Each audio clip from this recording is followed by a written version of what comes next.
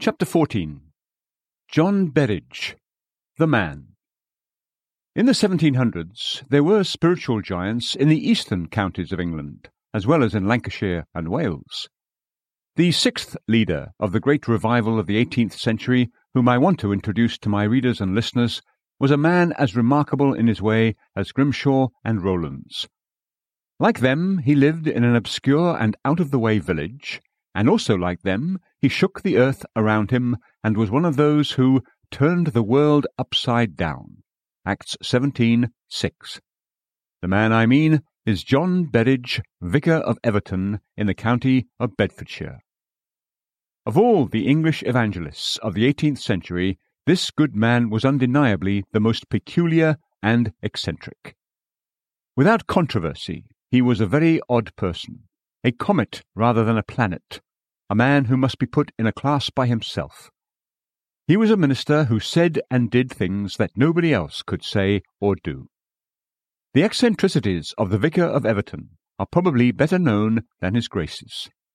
With all his peculiarities, he was a man of rare gifts, and was deeply taught by the Holy Spirit. Above all, he was a mighty instrument for good in the orbit in which he moved.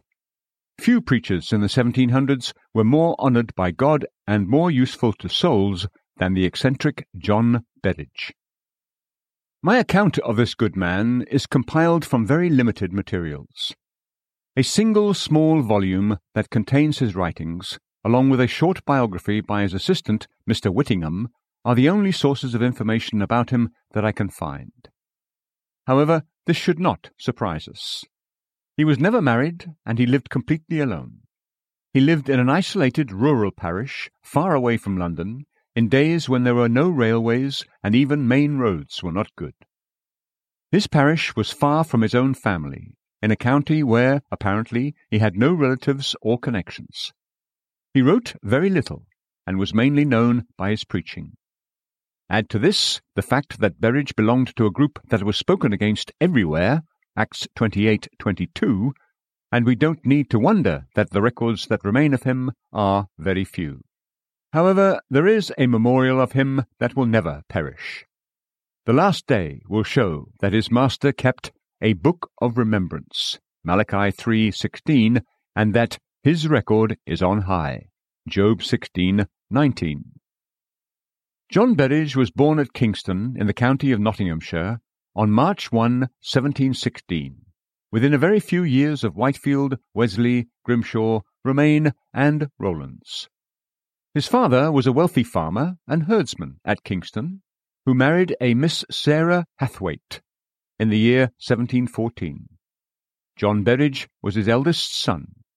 He had 3 other sons, about whom I can find out nothing, except that his brother Thomas lived and died at Chatteris in the Isle of Ely, and outlived his brother John. The first 14 years of Berridge's life were mainly spent with an aunt at Nottingham, with whom he was a particular favourite. It was here that he received the beginnings of his education, but at what school and under what teacher I have been unable to determine.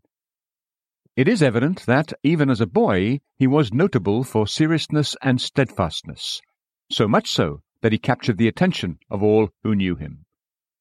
There is not, however, the slightest evidence that he knew anything at this time of biblical religion, nor was it likely, I'm afraid, that he would hear anything about it in Nottingham in those days. There's no doubt that later in life he had much reason to be thankful for his early morality. Steadiness and correctness of life, of course, are not conversion, and they don't save anyone's soul, but still they are not to be despised. The scars left by youthful sins, even after forgiveness and complete reconciliation with God, are never wholly erased, and the remembrance of them often causes bitter sorrow. Berridge himself credits his first serious impressions of Christianity to a specific circumstance. One day, as he was returning from school, a boy who lived near his aunt invited him into his house and asked if he would be able to read to him out of the Bible. He consented. This, however, happened several times, and he began to feel a secret reluctance, and would gladly have declined if he had dared. But having obtained the reputation of being pious, he was afraid to risk it by refusing. One day, however, as he was returning from a fair where he had been spending a holiday, he hesitated to pass the door of his neighbour, afraid that he would be invited in as before. The boy, however, was waiting for him, and not only invited him to come in and read the Bible, but also asked if they could pray together. It was then that Berridge began to realize that he was not right before God, or else he would not have felt the reluctance that he did to the boy's invitations. The effect of that day's meeting was that, not long afterward, he himself began a similar practice with his companions. Facts such as these are always interesting to those who study God's ways of dealing with souls. It is clear that He often moves on the face of hearts by His Spirit long before He introduces light, order, and life. Genesis 1:2. We must never despise the day of small things. Zechariah 4:10. The impressions and convictions of children, especially, should never be rudely treated or overlooked. They often have a green spot in their characters that should be carefully cultivated by good advice, kind encouragement, and prayer. Berridge, unfortunately, seems to have had no one near him at this critical period to guide and direct him.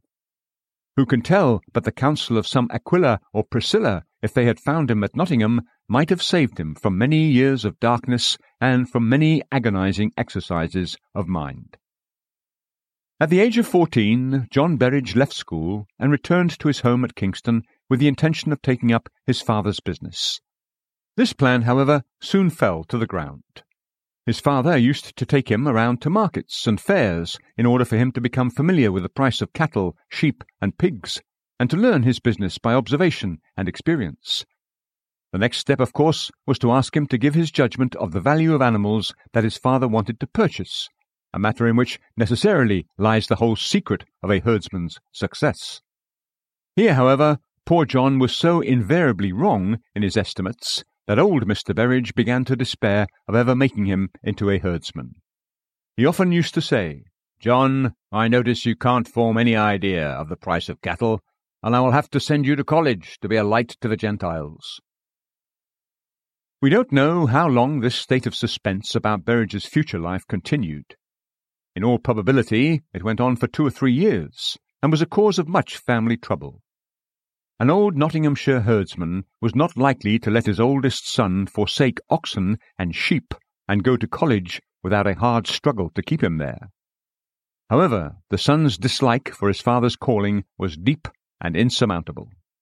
Furthermore, his religious impressions continued, and were deepened by conversation with a tailor in Kingston, with whom he became so close that his friends threatened to bind him to articles of apprenticeship under him. At last, old Mr. Berridge, seeing that his son had no apparent inclination for anything except reading and religion, had the good sense to give up his cherished plans and consent to his going to Cambridge. Thus, John Berridge finally entered Clare Hall at Cambridge on October 28, 1734, at the age of 19. God's ways are certainly not like man's ways. Isaiah 55:8. As strange as it may seem, for 14 or 15 years after entering Clare Hall, John Berridge seems to have gone backward rather than forward in spiritual things. He earned his Bachelor of Arts degree in 1738 and his Master of Arts degree in 1742. About the same time he was elected Fellow of his college, and he lived there, doing comparatively nothing, until 1749. He was a man who read much, and he made such progress in every branch of literature that he obtained a high reputation in the university as a thorough scholar. A clergyman who knew him well for 50 years said that John Berridge was as familiar with Greek and Latin as he was with his mother tongue. He himself said that at this period of his life he sometimes read 15 hours a day. However, his very cleverness became a snare to him. His natural love of humour and social inclination resulted in bringing upon him many temptations. His acquaintance was sought by people of high power and position. Men like William Pitt, afterward Lord Chatham, were among his intimate associates and friends. All this, no doubt, was very pleasant to flesh and blood, but was very bad for his soul. He had to learn by bitter experience that wit and brilliant powers of conversation just like beauty, musical skill, and a fine voice, are very perilous possessions. They seem to help people forward in this world, but they are in reality most dangerous to those who possess them. Richard Whittingham, Berridge's biographer, says of him at this time, "While he was at college, if it was known that he would be present at any public dinner, the table was sure to be crowded with company who were delighted with the uniqueness of his conversation and his witty sayings. But as evil communications corrupt good manners, 1 Corinthians 15:33, so Berridge quickly caught the spirit of his company and drank in the Socinian scheme of religion to such a degree that he lost all his serious impressions, and he discontinued private prayer for the space of 10 years, a few intervals excepted. In these intervals he would weep bitterly, reflecting on his sad state of mind compared with what it was when he first came to the university. He would often say to a fellow student who later became an eminent clergyman, 'Oh, that it were with me as in years past.' This part of Berridge's history is indeed a sad picture. It's even more so when we remember that it was during this period of his life that he must have taken holy orders as a Fellow of Clare Hall, and professed that he was inwardly moved by the Holy Spirit to take upon him the office of a minister. He was probably ordained by the Bishop of Ely. We can see how utterly unfit he was for the ministerial office from the account given of him by Whittingham. Yet it is a sorrowful fact, I fear, that the case of Berridge has been similar to that of thousands of others. No earthly condition appears to be so deadening to a man's soul as the position of a resident fellow of a college and the society of a common room at Oxford or Cambridge. If Berridge fell for a season before the influences brought to bear upon his soul at Clare Hall, we must remember that he was exposed to extraordinary temptations. How scarcely shall resident fellows of colleges enter the kingdom of God? It was a miracle of grace that he was not cast away forever and did not sink beneath the waters, never to rise again. In the year 1749, it pleased God to awaken his conscience once more, and to revive within him his old religious impressions. In that year, after 11 years of apparent idleness, he began to feel a desire to do something as a clergyman, and he accepted the position of minister of Stapleford near Cambridge. At this period he was 33 years old, and so had lost no less than 10 valuable years of time. Berridge entered his duties as minister of Stapleford with much zeal and a sincere desire to do good, and he served his church regularly from college for about 6 years. He took much effort with his parishioners, and urged upon them very earnestly the importance of sanctification, but without producing the slightest effect on their lives. His preaching, even at this time, was compelling, plain, and engaging. His life was moral, upright, and correct. His diligence as a pastor was undeniable, yet his ministry throughout these 6 years was entirely without fruit, to his own great annoyance and displeasure.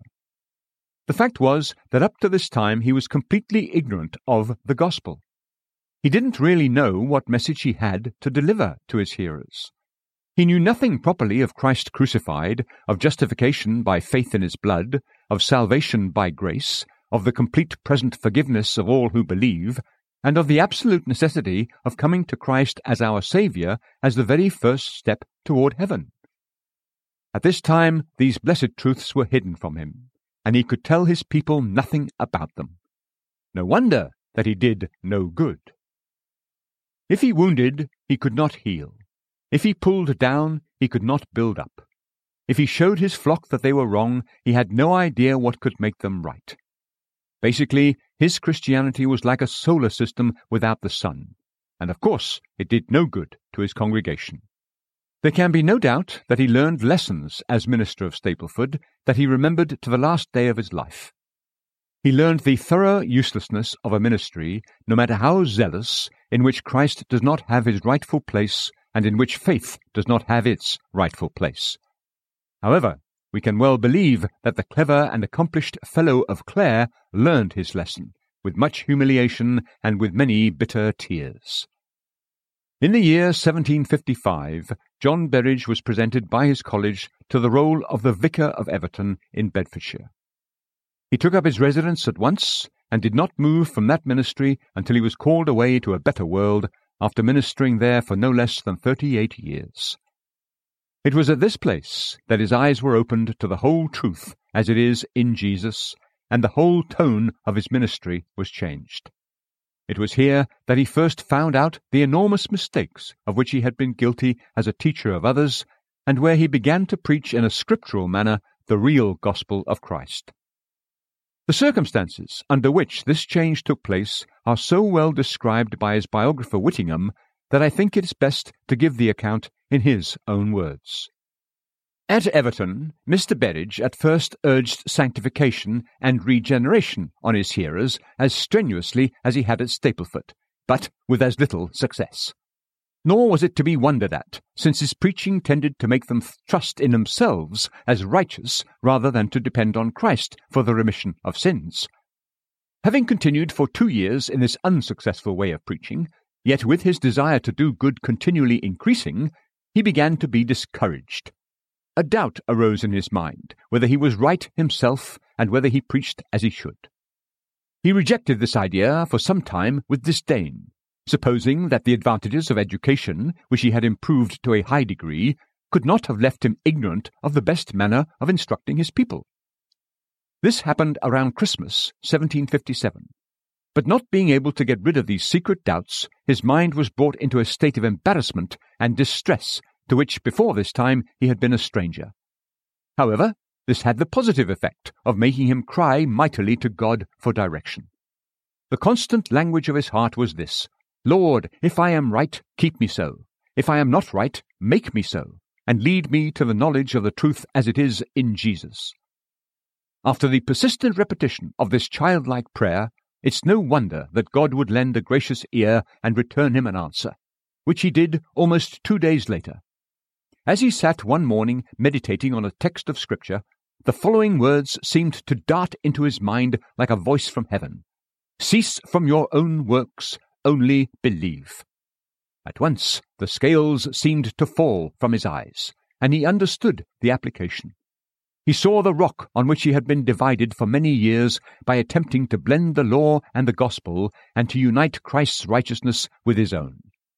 Immediately he began to think on the words faith and believe, and looking into his concordance, he saw that they were often used in the Bible. This surprised him so much that he instantly resolved to preach Jesus Christ and salvation by faith. He therefore composed several sermons along these lines, and he addressed his hearers in a manner very unusual and far more direct than before. God very soon began to bless this new style of ministry. After he had preached in this way for 2 or 3 Sundays, and was wondering whether he was doing things right yet, since he had not noticed any different result among his congregation than from his previous manner of preaching, one of his parishioners came and inquired for him. Being introduced, he said, "Well, Sarah, what is the matter?" She replied, "Why, I don't know what the matter is. Your new sermons. I find we are all to be lost now. I can neither eat, drink, nor sleep. I don't know what is to become of me." The same week, 2 or 3 more people came with the same kind of concern. It's easy to imagine what relief these visits must have given his mind that had been in a state of anxiety and suspense. He was so confirmed and convinced by this that his recent beliefs were from God, that he determined in future to know nothing but Jesus Christ and Him crucified. He was deeply ashamed that he had spent so many years of his life to no better purpose than to confirm his hearers in their ignorance. He therefore immediately burned all his old sermons and shed tears of joy over their destruction. This circumstance awakened the neighborhood. His church soon became crowded with hearers, and God gave testimony to the word of His grace in the frequent conviction and conversion of sinners. In describing this period of his life, Berridge says in a letter to a friend, "I preached sanctification by the works of the law very earnestly for 6 years in Stapleford, and never brought one soul to Christ. I did the same at Everton for 2 years, without any success at all. But as soon as I preached Jesus Christ and faith in His blood, then believers were added to the church continually. Then people flocked from all parts to hear the glorious sound of the gospel, some coming 6 miles, others 8, and others 10. What's the reason why my ministry was not blessed when I preached salvation partly by faith and partly by works? It's because this doctrine is not of God, and because he will prosper no ministers except those who preach salvation in his own appointed way, namely by faith in Jesus Christ. I feel sorry for the person who can read or hear such an account as this without interest. If ever there was a case in which we can clearly see the hand of the Holy Spirit, it was this case of John Berridge.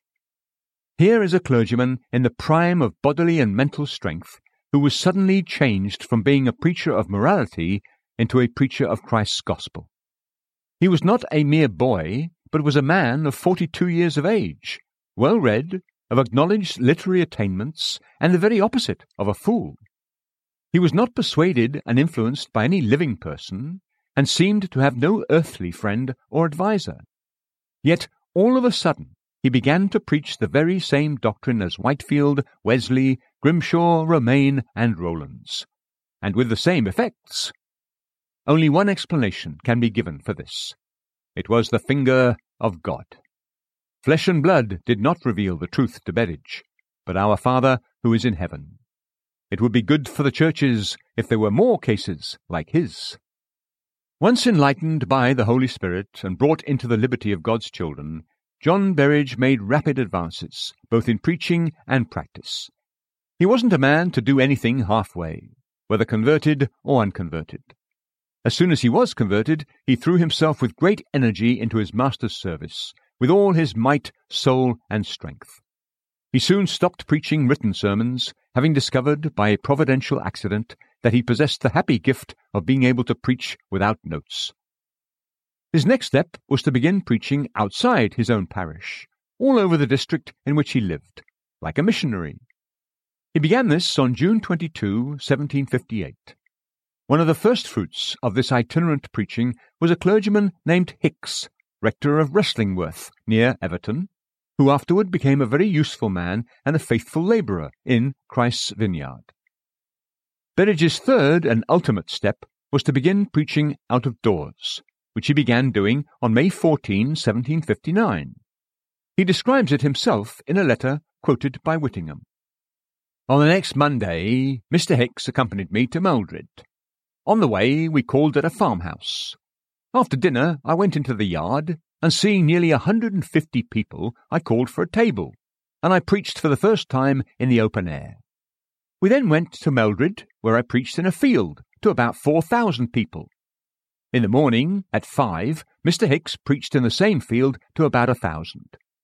Here the presence of the Lord was wonderfully among us, and I trust, beside many that were slightly wounded, nearly 30 received heartfelt conviction. Berridge had now climbed to the top rung of the ladder as an evangelist. He preached the pure gospel. He preached extemporaneously.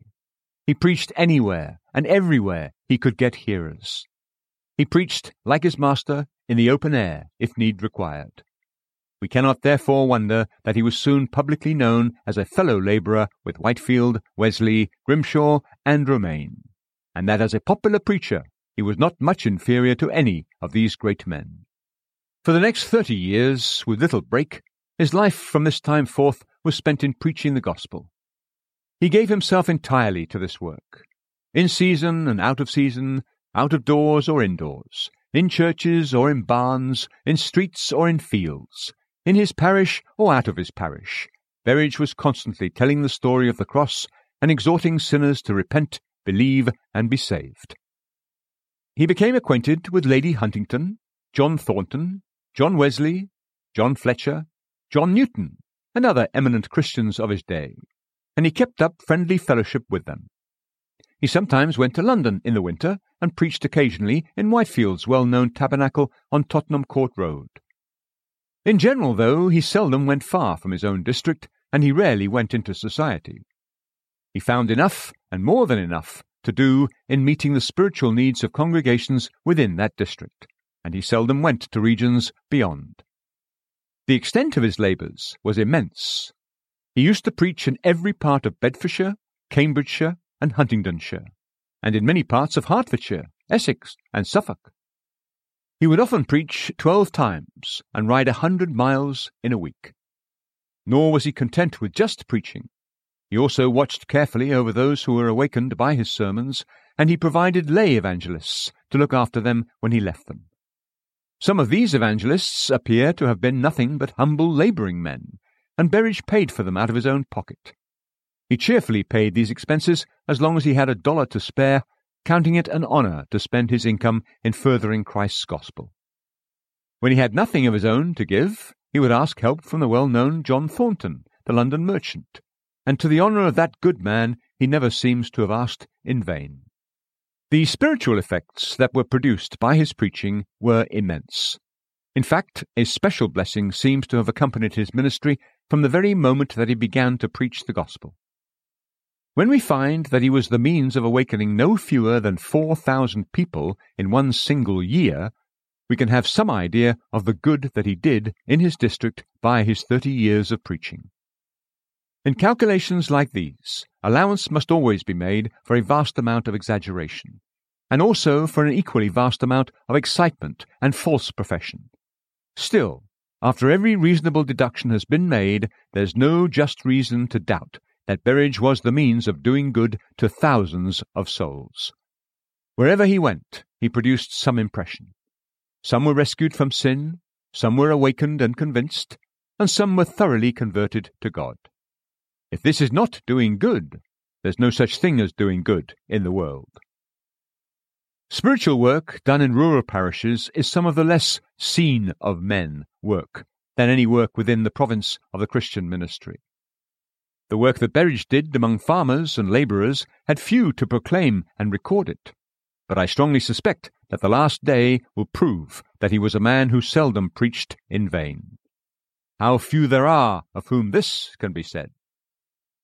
It is undeniable that at certain periods of Berridge's ministry very odd physical effects were produced on those who were stirred up by his preaching. Some of his hearers cried out aloud hysterically. Some were thrown into strong convulsions, and some fell into a kind of trance that lasted a long time. These physical effects were carefully noticed by John Wesley and others who witnessed them, and certainly tended to bring discredit on the gospel and to prejudice worldly people. It's only fair to Berridge to say, though, that he never encouraged these demonstrations, and he certainly did not regard them as a necessary mark of conversion. That such phenomena will sometimes appear in cases of strong religious excitement, that they are strangely catching and infectious, especially among young women, that even the most scientific medical men are greatly puzzled to explain them, all these are facts that have been thoroughly established within the last 20 years during the Irish revival. To attempt to devalue Berridge's usefulness because of these things is simply ridiculous. Whatever the faults of the Vicar of Everton were, he certainly does not seem to have promoted fanaticism. The most that can be said about him on this matter is that he was perplexed by the physical demonstrations I have described, and at first attached more value to them than they deserved. But after all, the same can be said of many calm and serious-minded witnesses who saw the Ulster revival in 1858. In summary, the whole subject is a very deep and mysterious one, and there we must be content to leave it. A minister should certainly not be considered a fanatic because people go into convulsions under his preaching. It is needless to tell any Christian that John Berridge was fiercely persecuted by the world throughout the whole period of his ministry. No name was too bad to be given to him. No means were left untried by his enemies to stop him in his useful career. Foremost, of course, among his persecutors were the unconverted clergy of Bedfordshire, Huntingdonshire, and Cambridgeshire, who, like the dog in the manger, would neither do good themselves nor let anyone else do it for them. Notably enough, though, no weapon forged against the Vicar of Everton seemed to prosper. Like Grimshaw at Haworth, there was an invisible wall of protection around him that his bitterest foes could not pull down. As irregular as his proceedings undoubtedly were, as offensive as they necessarily must have been to the lazy, worldly clergymen who lived near him, they appeared unable to lay hold upon him and close his mouth from the beginning to the end of his ministry. From some extraordinary cause that we cannot now explain, the itinerant evangelist of Everton was never stopped by his persecutors for a single day. So true is the word of God, when a man's ways please the Lord, he makes even his enemies to be at peace with him. Proverbs 16:7. One special intervention of God in order to protect Berridge from his enemies was so remarkable that it deserves particular notice. It derives a special interest from the fact that the record of it has been handed down in the good man's own words. He said, "Soon after I began to preach the gospel at Everton, the church was filled from the villages around us, and the neighbouring clergy felt themselves hurt at their churches being deserted. A person of my own parish, too, was much offended. He didn't like to see so many strangers and to be so inconvenienced.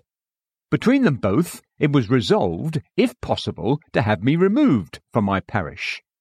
For this purpose, they complained about me to the bishop of the diocese, telling him that I had preached outside of my parish. I was soon after sent for by the bishop. I didn't much like my errand, but I went. When I arrived, the bishop confronted me in a very abrupt manner. 'Well, Berridge, they tell me you go about preaching out of your own parish. Did I install you to the livings of these other towns?' 'No, my lord,' I said, 'nor do I claim any of these livings. The clergymen enjoy them undisturbed by me.' 'Well, but you go and preach there, which you have no right to do.' 'It is true, my lord. I was one day at Eham. There were a few poor people assembled together, and I admonished them to repent of their sins, and to believe in the Lord Jesus Christ for the salvation of their souls. I remember seeing 5 or 6 clergymen that day, my lord, all out of their own parishes upon Eham Bowling Green.' He replied, 'I tell you, you have no right to preach outside of your own parish, and if you do not stop doing so, you will very likely be sent to Huntingdon Jail.' 'As to that, my lord,' I said, 'I have no greater desire to be in Huntingdon Jail than other people, but I would rather go there with a good conscience than to live at my liberty without one.' The bishop looked very intently at me, and very seriously assured me that I was a bit insane, and that in a few months' time I would either be better or worse. 'Then,' I said, 'you may make yourself quite happy in this business, for if I would be better, you would think I should stop this practice of my own accord. And if I am worse, you do need to send me to Huntingdon Jail, as I will be provided with a room in Bedlam, an asylum for the mentally ill.' The bishop then changed his method of attack. Instead of threatening, he began to plead. 'Berridge,' he said, 'you know I have been your friend for a long time, and I want to remain so. I am continually bothered with the complaints of the clergymen around you. Simply assure me that you will keep to your own parish. You may do as you please there. I have but little time to live. Don't bring down my grey hairs with sorrow to the grave.' At this moment, 2 gentlemen were announced who wanted to speak with the bishop. 'Berridge,' he said, 'go to your inn and come again later and dine with me.' I went, and upon entering a private room, immediately fell upon my knees. I could handle being threatened, but I didn't know how to withstand pleading, especially the pleadings of a respectable old man. At the appointed time, I returned. I was treated with great respect at dinner. The 2 gentlemen also ate with us. I found that they had been informed who I was, as they sometimes cast their eyes toward me in the same kind of manner as one would glance at a monster. After dinner, the bishop took me into the garden. 'Well, Berridge,' he said, 'have you considered my request?' 'I have, my lord,' I said, 'and I have been upon my knees about it.' 'Well, will you promise me that you will not preach any more out of your own parish?' 'It would give me great pleasure,' I said, 'to comply with your request, if I could do it with a good conscience. I'm satisfied that the Lord has blessed my labours of this kind, and I dare not stop.' 'A good conscience,' said the bishop. 'Don't you know that it's contrary to the canons of the church?' 'There is but one canon, my lord,' I replied, 'that says, "Go preach the gospel to every creature." 'But why would you want to interfere with the duties of other men?' 'One man cannot preach the gospel to the entire world. If they would preach the gospel themselves,' I said, 'there would be no need for me to preach it to their people.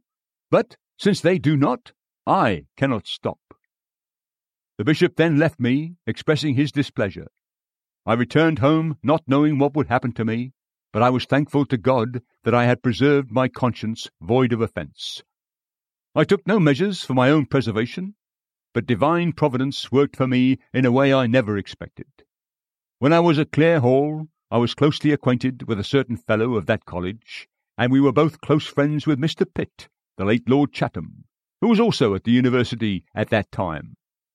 When I began to preach the gospel, this fellow of Clare Hall became my enemy, and did me some harm. In time, however, when he heard that I was likely to come into trouble and to be removed from the ministry at Everton, his heart relented.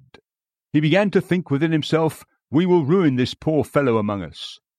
This was right about the time that I was sent for by the bishop. Of his own accord, he wrote a letter to Mr. Pitt, saying nothing about my Methodism, but wrote in this manner: "Our old friend Berridge has got a living in Bedfordshire, and I'm told there is one of his neighbours who gives him a great deal of trouble, has accused him to the bishop, and, it's said, will remove him from his living. I wish you would try to stop this." Mr. Pitt was then a young man, and not wanting to take the matter himself to the bishop, spoke to a certain nobleman about it, to whom the bishop was indebted for his promotion. This nobleman made it his business, within a few days, to see the bishop, who was then in London. "My lord," he said, "I was told that you have a very honest fellow named Berridge in your diocese, and that he has been poorly treated by a contentious neighbour. I hear he has accused him to you, and wants him removed from his parish.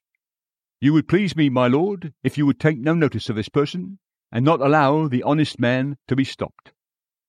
The bishop was astonished, and could not imagine how the news had travelled so much around. It would not do, however, to object.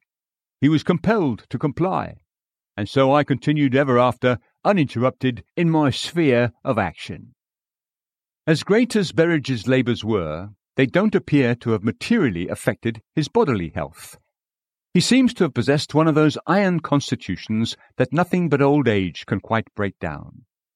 He lived to be 77, and although in his later years he was a feeble old man, and very solitary, without wife, sister, or brother to minister to him, he was mercifully kept in great peace to the end. Henry Owen's account of visiting Berridge in 1792, the year before he died, is very touching and interesting. He said, "I recently visited my dear brother Berridge. His sight is very dim, his ears can scarcely hear, and his faculties are fast decaying, so that, if he continues any amount of time, he may outlive the use of them. But in this ruin of his earthly tabernacle, it's surprising to see the joy in his countenance and the lively hope with which he looks for the day of his death. In his prayer with me and my children, we were much affected by his commending himself to the Lord, as quite alone, not able to read or hear or do anything. But he said, 'Lord, if I have your presence and love, that is enough.'" John Berridge died at the Everton parsonage on January 22, 1793. For a little while the infirmities natural to his years had prevented him from doing much public work. However, he was most mercifully spared any long season of pain and disease, and he died after only a few days of illness, the weary wheels of life not so much broken by sickness as worn out and standing still. His frame of mind during his last days was very comfortable. He only spoke a little, but what he did say was in terms of gratitude for the rich support he experienced in the prospect of eternity. He felt the stability of the rock on which he had been long resting his hope of heaven. While speaking of the excellency and preciousness of the Saviour, he said in an emphatic manner, "What would I do now if I had no better foundation to rest upon than what Dr. Priestley, the Socinian, points out?" Berridge was buried in the Everton churchyard on the following Sunday, amid an immense crowd of people assembled from all parts of the country. 6 clergymen, devout men, carried him to his grave and made great lamentation over him. A funeral sermon was then preached by the well-known Charles Simeon from 2 Timothy 4, 7-8, a text admirably well suited to the occasion. Old Henry Venn of Yelling, his son John Venn, and Charles Simeon were among the few neighbours with whom the good old vicar of Everton felt entire sympathy. His letters give frequent evidence of the value he placed on them and the pleasure he took in their company. Berridge's grave is on the north-east side of the Everton churchyard, where previously the only ones buried there were those who had come to some dishonourable end. But before Berridge died, he frequently said that his remains should be laid in that part of the churchyard, which, he said with characteristic pleasantry, might be a means of consecrating it. His epitaph, which he composed himself, is so remarkable in its way that I don't think it's necessary to make any excuse for giving it in its entirety.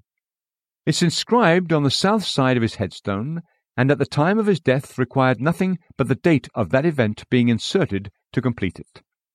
True to himself, Berridge was quaint even to his grave. Here lay the earthly remains of John Berridge, late vicar of Everton, and an itinerant servant of Jesus Christ, who loved his master and his work, and after running on his errands many years, was called up to wait on him above. Reader, are you born again? No salvation without a new birth. I was born in sin, February 1716, remained ignorant of my fallen state until 1730, lived proudly on faith and works for salvation until 1754, admitted to Everton Vicarage in 1755, fled to Jesus alone for refuge in 1756, fell asleep in Christ January 22, 1793. I leave the Vicar of Everton here. I still have other things to tell about him, but I have no room to give them now. A few anecdotes illustrating his character, along with some account of his sermons, literary remains, and correspondence, will form the substance of the next chapter.